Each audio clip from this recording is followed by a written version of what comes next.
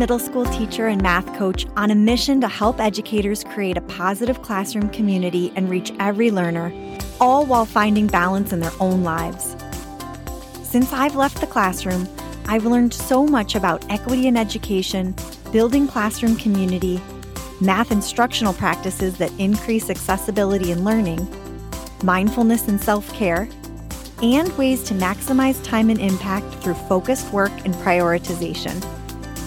Through conversations with experienced educators, you'll gain new knowledge, insights and inspiration, and practical ideas to try in your own classroom. I'll also share my many lessons learned over the years with the hope that it will accelerate your learning curve as a teacher. If you're an educator who's working hard to accelerate your students' confidence and understanding in math, you're in the right place. I want to be your mindful math coach, so let's go ahead and jump right in.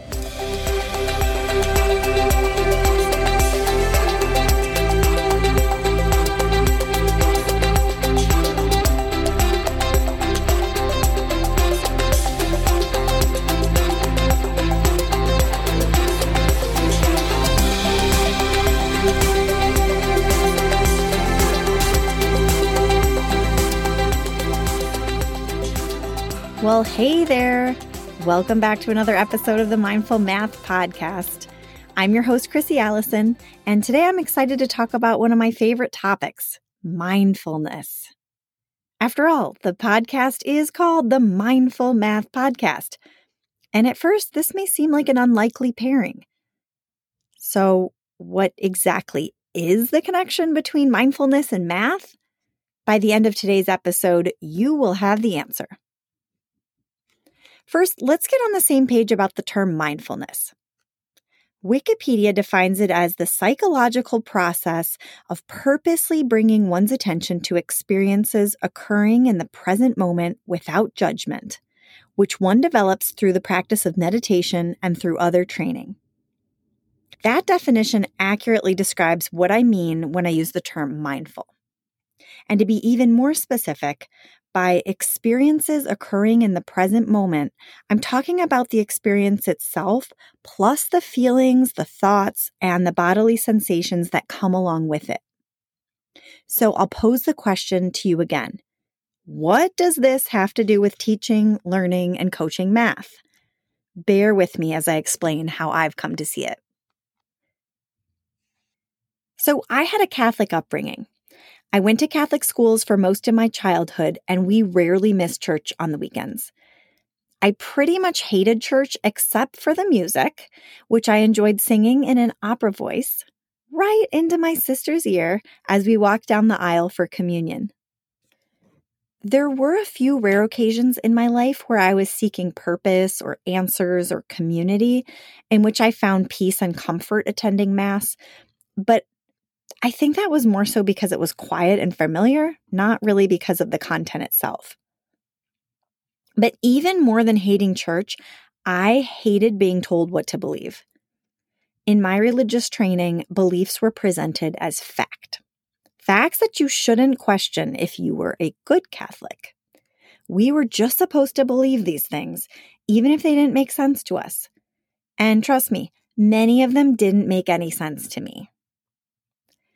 I remember one time we had an assignment to memorize the Nicene Creed and then recite it for a grade. It's the one that starts, "We believe in one God, the Father, the Almighty, maker of heaven and earth." Now, I didn't really have a problem with that first sentence.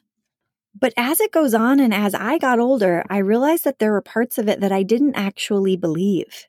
And yet, not once during my Catholic education did anyone ask me what I believed, or if I had any questions that needed to be answered in order to make a decision. I was simply told what to believe, and then treated like a troublemaker if I ever dared to question it.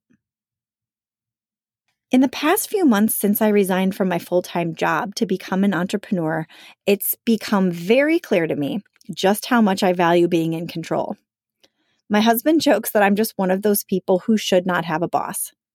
And he's probably right. Thinking back on my childhood, it seems obvious, I always did want to be the teacher when we were playing school, and I had a tough time in group projects when I wasn't in charge. I highly value being in control of my time and my circumstances, and most of all, my beliefs. But as children, most of us aren't in control most of the time. Of course, it varies, and some of us had stricter parents than others. And now we're more conscious of giving our own children choices, at least some of the time. But when I was a child, this wasn't the norm. Most of us were told where we would live and where we would go to school, whose birthday parties we could attend, what was appropriate to wear for a given occasion, and what we'd eat for dinner. We were also told what to believe, and that included what to believe about religion, the world, and ourselves. It wasn't uncommon for adults, whether it be teachers or parents or other family members, to tell us things about the world or about ourselves and present them as fact, when in actuality it was their beliefs or their perceptions or their interpretations. Here are some examples. Statements that build a scarcity mindset, such as, "How are you going to do that? You don't know anything about that." Or it could be a label. "Oh, you know Jasmine, she's always looking out for herself. So selfish." Comparisons have the same effect. "He's not as athletic as his brother Johnny." Sometimes it's a judgment. Recently, I overheard an adult discipline a child by saying, "Of course Jacob had to ruin it for everyone because he never listens." Comments from trusted adults can help us believe in ourselves or second-guess our choices. "Oh, you don't want to become an artist. You'll never be able to support yourself that way." All of these send an implicit message that the way you are or the choice you're making is flawed, that it's not the ideal way to be. And if you were some other way, some ideal way, it would be better, and you'd be better. Now, I'm not saying that our parents were trying to do wrong by us or hurt us or that they're bad people. They did the best they could based on the knowledge and skills that they had. They were trying to prepare us for life in the real world. They were hoping to set us up for success by telling us how it is and how the world works, and what our limitations were, and how we need to navigate in order to survive. However, most of the people I know walked out of their childhood feeling like they had at least a few things wrong with them. And many of those same people have spent a lot of time and money in therapy trying to work through their painful childhood experiences in order to identify the false beliefs they have about themselves and work to create new beliefs that will better serve them. Coming out of my childhood, I felt like I wasn't good enough and at times like I was crazy. I was and still can be pretty hard on myself. I wanted other people's approval. Parents, bosses, friends, colleagues. I was constantly comparing myself to other people and wishing that I could be more, to be smarter, to be nicer, to be more easygoing. The truth was that I didn't think who I was deep down, my most authentic self, was good enough. I felt this way for a long time, like there was something wrong with me, like I was flawed. But that changed 7 years ago when a friend invited me to a personal development weekend retreat here in Chicago. During the retreat, they said some shocking things. Like, all feelings are okay. Wait, what? I thought I was supposed to be happy all the time. Like, I'm not my thoughts. Shit, what a relief. So my crazy thought doesn't mean I'm crazy? Like, it's not selfish to go for your own satisfaction. Really? I thought the first shall be last and the last shall be first meant I should always put others before myself.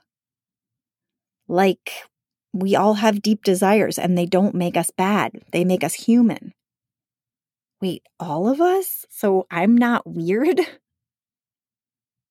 I learned that some traits I didn't like about myself can actually be seen as a gift.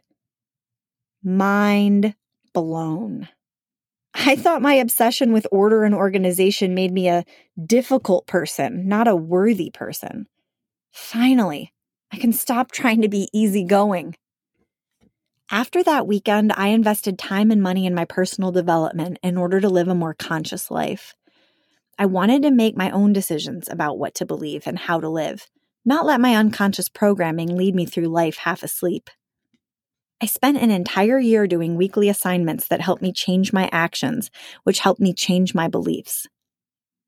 For example, I learned how to say no for the first time without feeling guilty through an assignment called Displease with Ease. We also did a lot of work to recognize and then express our feelings. In fact, expressing feelings was part of the assignment I had the week I gave birth to my first child. And trust me, I didn't hold back my feelings, which I might have been tempted to do if not for this assignment. After 3 hours of intense pushing, when a nurse told me to push harder, I looked her square in the face and said, "Listen, I'm pushing as hard as I can, and I've been doing that for the past 3 hours. It is not helpful to me when you tell me to push harder. Please stop saying that." Each of the assignments helped me identify mistaken beliefs I have about myself. That I'm not enough. False. I am enough. That I'm too much. False. I'm just the right amount. That I don't matter. False. My thoughts, feelings, and desires do matter. And as I uncovered these mistaken beliefs in myself and watched my group members do the same, I realized a few things. First, many of us have similar mistaken beliefs that we've adopted from our childhood experiences. I know so many people who feel like they're not enough. Number 2, different people have different mistaken beliefs. So, for example, some people think I have to do everything myself for it to get done, while others think I'll never be able to do this alone. And thirdly, underneath all of our feelings and mistaken beliefs, we have common desires. Some of them are to be seen, to be heard, to be loved, to matter, to connect, to be enough, and to make a difference. And the more I've done this kind of work, the more conscious I've become. And the more conscious I've become, the more layers I see. What I mean is that situations are rarely what they seem to be on the surface. For example, have you ever blown up about something seemingly small and you weren't sure why? Or someone told you something and you think you should feel happy for them, but inside you realize you're actually sad or angry? Or maybe you're on the other side of it. You're with someone and out of the blue, they have a big reaction to something and you're like, what just happened? Yes, we have all been there. These are triggers. They're strong feelings that seem disproportionate to the situation at hand. And they indicate that there are feelings and mistaken beliefs bubbling up under the surface. They do not indicate that the person is mean or bad or fundamentally flawed. Let me repeat that. When you are triggered, you are not mean or bad or fundamentally flawed. And guess what? Neither are our students, or our colleagues, or the leaders of our schools, or the teachers we coach, or the parents of our students. By becoming more mindful, I was able to recognize triggers in myself and in other people more clearly. It became my sixth sense. Not only could I see situations for what they were on the surface, but I was also able to see what was bubbling up underneath, the feelings and the mistaken beliefs and the deep desires of the people involved. And this sense helped me connect with everyone I interacted with at the school in a deeper way than I ever had before. Whether it be the team of teachers I worked with, or the parents or the staff, and the students in my advisory. For example, I worked with a teacher who, like me, is a recovering perfectionist. She had received some feedback that a bulletin board in her classroom was outdated and it needed to be changed. And the thought running through her head was that she was a failure. She was a great teacher and she had done so many things right. She was teaching her kids, she kept up with her grading and her planning and all these other things. But the one thing she hadn't got around to was changing out the bulletin board. So, of course, it wasn't true at all that she was a failure. But because of how she's wired and her own life experiences, this feedback was very upsetting to her. Now, because of the work I had done and the work I continue doing to understand my own feelings and all the stuff that's beneath them, the thoughts and the stories and the desires, I didn't judge or try to change her feelings. Instead, I was able to help her unpack them and address the root of it, which is that she has a mistaken belief that she's not enough. And when she's criticized, this belief is triggered, and then she feels overwhelmed by it. Deep down, she just wants to feel like she's enough, and she's not sure how to do that in the face of constructive feedback, at least not at the time. Here's another instance that has stuck with me, this time with my advisory students. We were checking in about the week, and somehow we got on the topic of how strict the rules were at our school. Students said that they felt like they were always losing demerits and privileges, and they felt like they were being penalized for too many things, and things that didn't really matter or affect their learning. In the past, when this kind of conversation started, I usually shut it down because of how uncomfortable it made me feel. But this time, instead of defending the rules or denying what they were saying or invalidating my students' feelings, I simply listened. And I heard them. I looked at their faces and I felt what they were feeling, and I saw the deep desires that were underneath. They wanted to have a voice. They wanted to have some control, to feel like they were enough, to be seen and appreciated for their gifts. And they were telling me that the behavior management system we currently had was breaking them down and deflating them, not building them up and incentivizing them like we had intended. This was a different kind of interaction than I'd had with my advisory students up to that point. And it was because when they opened up, this time I listened without judgment. And as a result, we were able to connect as people on a human-to-human level, soul to soul. I knew they wanted to matter because I knew I wanted to matter. And we all want to matter. A friend introduced me to yoga about 12 years ago, and I loved it immediately.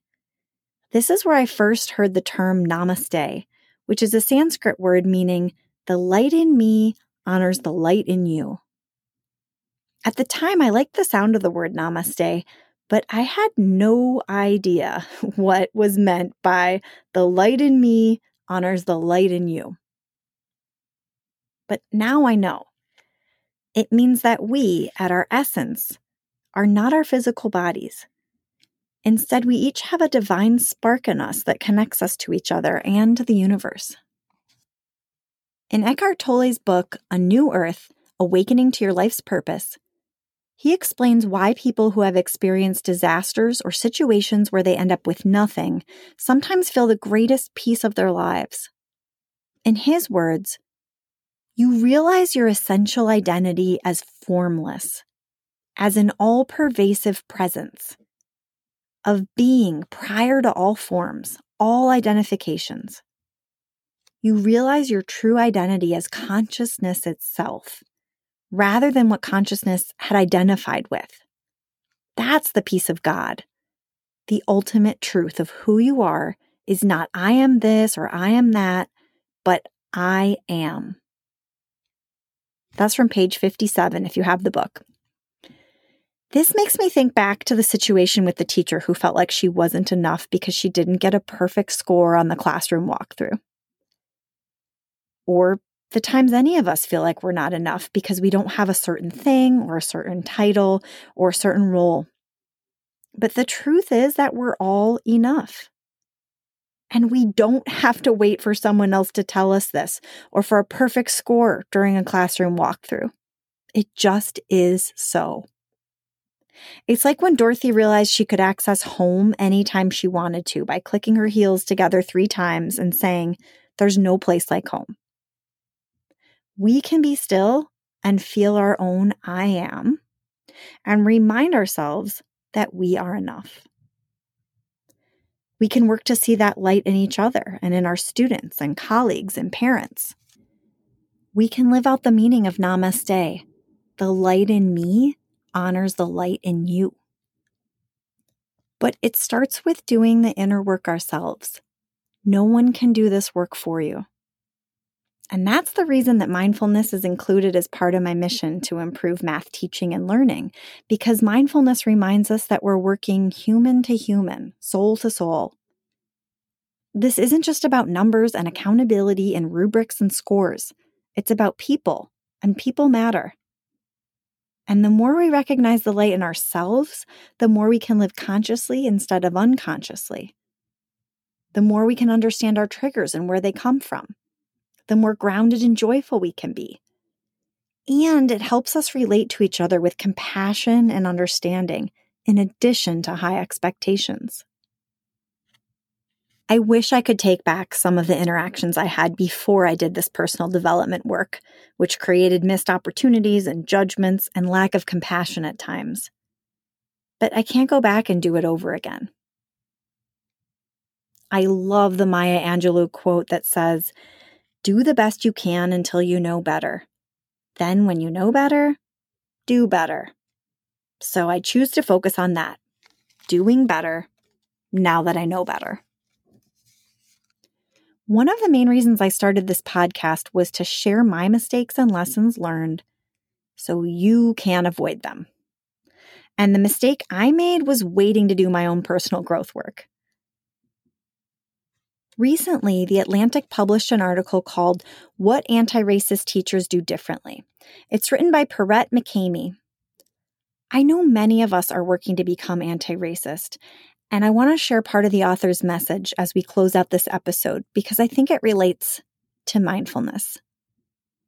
She says, anti-racist teachers take Black students seriously. It requires educators to view the success of Black students as central to the success of their own teaching. And later, the only measure of our anti-racist teaching will be the academic success of all of our students, including our Black students. She goes on to say, I spent the majority of my career in the classroom, and I loved it because to do it well, it required that I call on all aspects of my humanity. Teachers who do not value Black students will shift the discussion away from their own practice when they see that Black students are not succeeding in their classes. I agree with her statements, and I'll also add that in my experience, teachers who have interrogated their own mistaken beliefs and worked to replace them with empowering beliefs are better teachers. They are able to regulate themselves emotionally in the face of triggers. They accept constructive feedback without taking it personally. And when they see disparities in the data, they take action to fix it instead of deflecting, defending, or denying. When you invest in your own personal development, you're better able to build the strong classroom community you want to build. You're more open to adjusting your teaching practices to meet students' needs. And you'll get more out of coaching. Personal growth work is the first step on the fast track to better teaching, and ultimately better results for your students. If I could go back to my time in the classroom, I'd spend less time planning lessons and grading papers and more time developing myself because it is the linchpin for everything else. So with that, if you are looking for ways to become more mindful in order to live more consciously and to identify and address your mistaken beliefs, consider picking up A New Earth, Awakening to Your Life's Purpose by Eckhart Tolle. Or listen into Oprah's Super Soul Conversations podcast, where she and Eckhart Tolle discuss each chapter of the book in 10 separate episodes. For links to A New Earth and Oprah's podcast, as well as a link to the Atlantic article that I mentioned earlier, go to www.mindfulmathcoach.com/episode 6. That's the numeral 6. And you'll find the show notes there. In closing, I want to extend an invitation to you to join me on the journey to provide equitable math learning experiences and outcomes for students of color. One great way to start is to head over to mindfulmathcoach.com and sign up for my weekly email where I share inspiration, resources, and tips. If you enjoyed this episode and want to make sure you don't miss the next one, head over to iTunes, Spotify, or wherever you choose to listen in and hit subscribe now. You know, a journey of 1,000 miles starts with a single step, and oftentimes the math improvement journey and the journey towards an equitable and just society can feel 1,000 miles long. That's why I'm so glad we're on this mindful math journey together, and in particular, why I'm glad you've chosen to take a single step forward today with me by listening into this episode. Thanks for tuning in.